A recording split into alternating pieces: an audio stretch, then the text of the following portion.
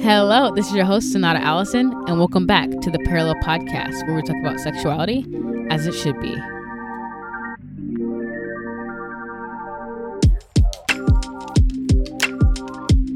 Hello, everyone. Welcome back to the Parallel Podcast. So, as you guys can see, we'll be talking about intimacy without sex today. This is a pretty cool topic. I like this one. This is one of my top 10 favorite episodes, probably, or I guess just conversations, because I think these things are important to build intimacy, and I don't think we give it as much credit as it deserves. But before that, gonna do some housekeeping. A listener told me that they enjoy when I tell you guys who's listening in which countries, so I will do that briefly. So in number one right now, the number one spot is obviously the United States. Yeah. But second is Canada. Third, Senegal. Fourth is Australia. And then fifth is the UK. So you guys are sleeping on me again. But Guyana is at 7. That's my people. Praise God. I see y'all. I'm coming to the motherland at some point in the near future. Yes. So that is what the listeners are looking like today. Also, I'm going to just be reminding you guys every single week this week that I take hiatuses in December every year. I just started last year, so I just decided I'm going to do that every year because I need a break. Okay? Y'all be taking your little breaks. You know what I'm saying? Don't listen for 3 weeks in a row. I can't do that. I'm here every week. So I'm going to take a break in December, and we'll just pick back up in January. So yeah, that is that. So as you guys can see, we'll be talking about intimacy without sex. So I just wanted to do this episode because I don't think I've really talked about this in the podcast yet. I've talked about ways to avoid giving into temptation and setting boundaries in relationships, but I haven't really talked about things Christians can do to build intimacy that aren't sexual. This will sound kind of like a tangent, but just give me a second. So I was listening to Trevor Noah talking about this new research that came out about how young unmarried men are having less sex. And, you know, that can be a whole nother conversation for a different episode. But he spoke about how what men are really craving is true intimacy. So he spoke about how a lot of men aren't comfortable being vulnerable and want to ask for like a hug and just have vulnerable conversations. And even when he's saying this on his show, people are laughing when he's saying like men just want to hug, and they're laughing. So like we're not even taking it seriously in any arena that men just want to hug sometimes. And you're allowed to just want to hug if you're listening and you're a man. And men are allowed to want to hug. Don't make them seem weak when they crave attention or affection. So he was basically saying that they want to be able to tell their guy friends that they love them without having to add, you know, like a bro or a man or anything else at the end, or have to say it funny. And he spoke about how women are way more comfortable holding that space of vulnerability for each other in our platonic relationships as opposed to men. And I feel like that connects to today's episode because it reminds me of some of the happy men that I've spoken to on the podcast in their marriages and what marriage has done for them. And even for some guys, you know, who've spoken about in my previous episode 23, where they felt way more comfortable being vulnerable with their female friends than their male friends. And, you know, the creepiest extreme example of this is the Jeffrey Dahmers and the people who are committing passion crimes. A lot of the time they're committing these crimes because these men have attachment injuries at a young age or throughout their lives that literally make them go crazy. Like the Bible talks about men should not be alone in that. I think that applies to emotionally as well. You shouldn't feel so emotionally detached from everyone. And the Lord created us to be in healthy relationships.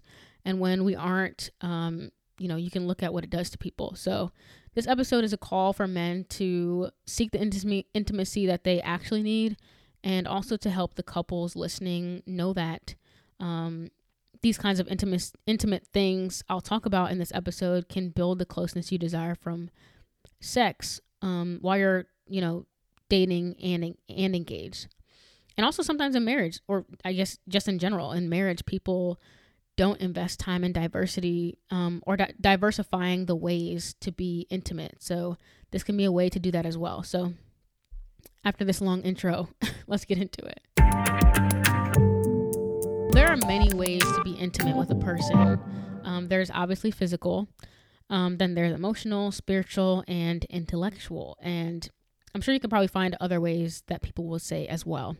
So you can even look at these 4 that I just listed and create your own intimacy activities or things within those categories. And, yes, you can include physical intimacy with someone before marriage, and it doesn't have to be sex with them. And I'll talk about that later as well.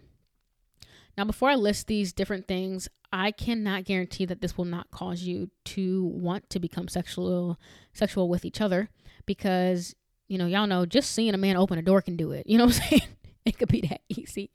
So this is why I spoke about boundary setting in relationships in episode 32. So make sure you guys are aware of what might cause you to stumble. But I also think it's so important for Christians to not be so fearful of sinning or potentially being sexually aroused by each other, that they get to the point where they avoid doing things that might increase intimacy in the relationship.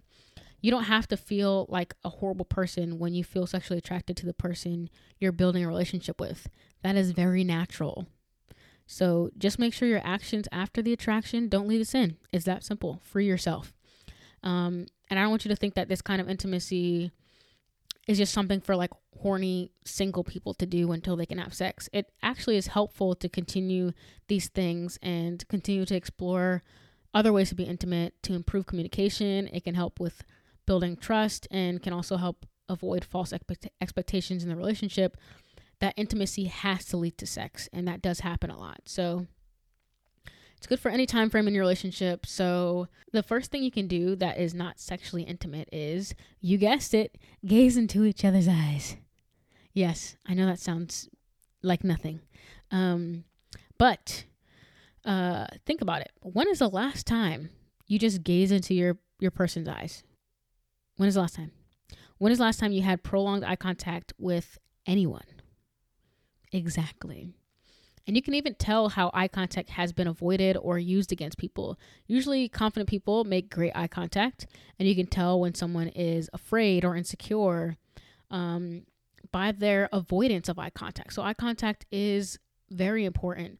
Eye contact is a very powerful nonverbal way of communicating. And research has actually shown that eye contact is very vulnerable. It's a very vulnerable thing, and it can actually increase intimacy.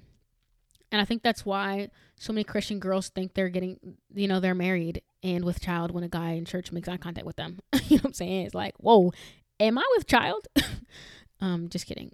No shade. But that even reminds me, I'm going to just tell you a real quick story and we're going to get back to it. One time I was minding my business with a group of my friends. You know what I'm saying? I don't know where I was or where this happened, but I made eye contact with this guy and he winked at me.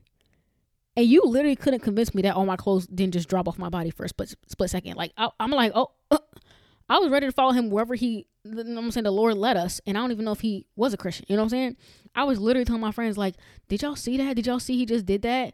Like, he just winked at me. And they're just like, couldn't be bothered. But yeah, that it's important. Eye contact is beautiful. And what they need to do is research what a wink does for a relationship, because I think the research will be consistent across the board that it increases romantic attraction. But you guys have probably heard that eye contact simply increases romantic attraction. But research actually says that it more increases intimacy and self-disclosure. So not romantic attraction, but attraction in general, intimacy and self-disclosure. So you can sit with your significant other. You can set a timer for 2 to 4 minutes and just look into each other's eyes for that time in silence. Now, I know silence is awkward in general, so you may want to break the silence with like comments of how awkward it is, or even saying like nice things about them. But try to refrain and just be in the moment. When you look into someone's eyes, you really do feel seen and maybe even exposed. I'd even recommend that couples try this because it can help build intimacy before or after a large disagreement. So, before having important conversations where you might be disagreeing or in a recovery of a disagreement, you can see if this helps kind of calm your nerves beforehand. So another way to be intimate is another variation of this one.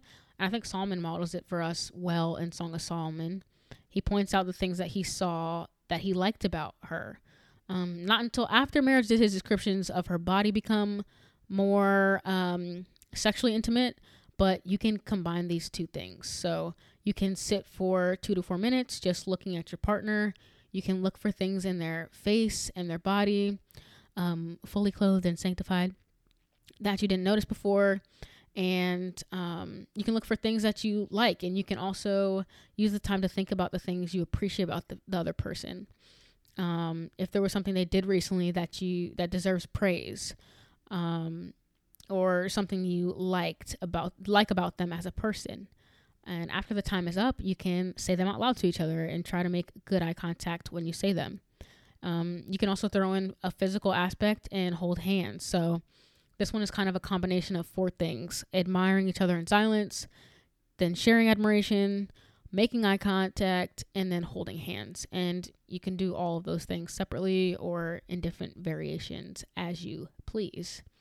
To continue from hand holding, another physical thing you can do that is intimate is hugging each other. And I spoke about the importance of touch for the human body in episode 19 about being touch starved.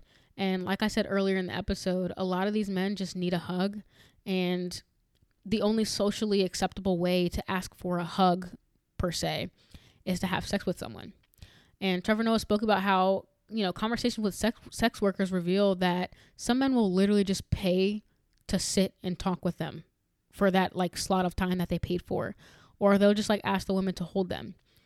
And that just makes me so sad to hear that. And obviously this is not just men. I'm sure there are many women who just want to be held, but have confused that intimacy to be a desire for sex. So just giving each other an intentional hug can build intimacy, and hugs can also increase oxytocin. It can slow your heart rate. It can reduce stress and anxiety levels. It does a lot for a human being. So yeah, that's the next one, which is hugging, just being physically close. And the last couple of things I'll highlight are reading your word together and asking questions you haven't asked before. And those also can be a combination as well. So it's not just reading your Bible, but asking what it meant to them, what stood out to them most. Me and one of my friends had a 2-hour conversation about how old the earth is. We left with no real answers. Okay. Than we already had, but that conversation made me feel closer to her, and we had fun discussing something that is attached to something that we both value. So, we were all over the internet looking up dinosaurs and Google searches. So you can tell your significant other, ask them a question about the gospel or Christianity that you may have a hard time answering, or something funny that you read in the Bible. Or you can ask them what their favorite book is and why. What's the hardest thing for them to read in the Bible? And this touches on intellectual and spiritual intimacy. And you can also just ask random questions, would you rather be thrown into a furnace or into to a lion's den? And y'all probably thinking how do we get here? We went from building intimacy with eye contact and adoration to choosing which way I'd rather die. But both build a different kind of intimacy, and you might be surprised by the answers your partner comes up with. And there's so many Christian would you rather questions online that you could ask each other. Another more serious, I guess, more interesting question is would you rather hear one of Jesus' sermons or see one of his miracles? So yeah, so many things to talk about and have intentional questions about. And I hope this episode helped you guys just kind of pique your interest. I hope it helped you have some ideas of things you can do to increase intimacy outside of sex, and inspired you to develop your own, so you guys can, get to know each other a little more, emotionally, physically, spiritually, and intellectually. So as you guys know, you can follow The Parallel at The Parallel Pod on Instagram, TikTok, and YouTube. Remember to kiss the sun and speak truth in love. I'll talk to you guys next week. Bye.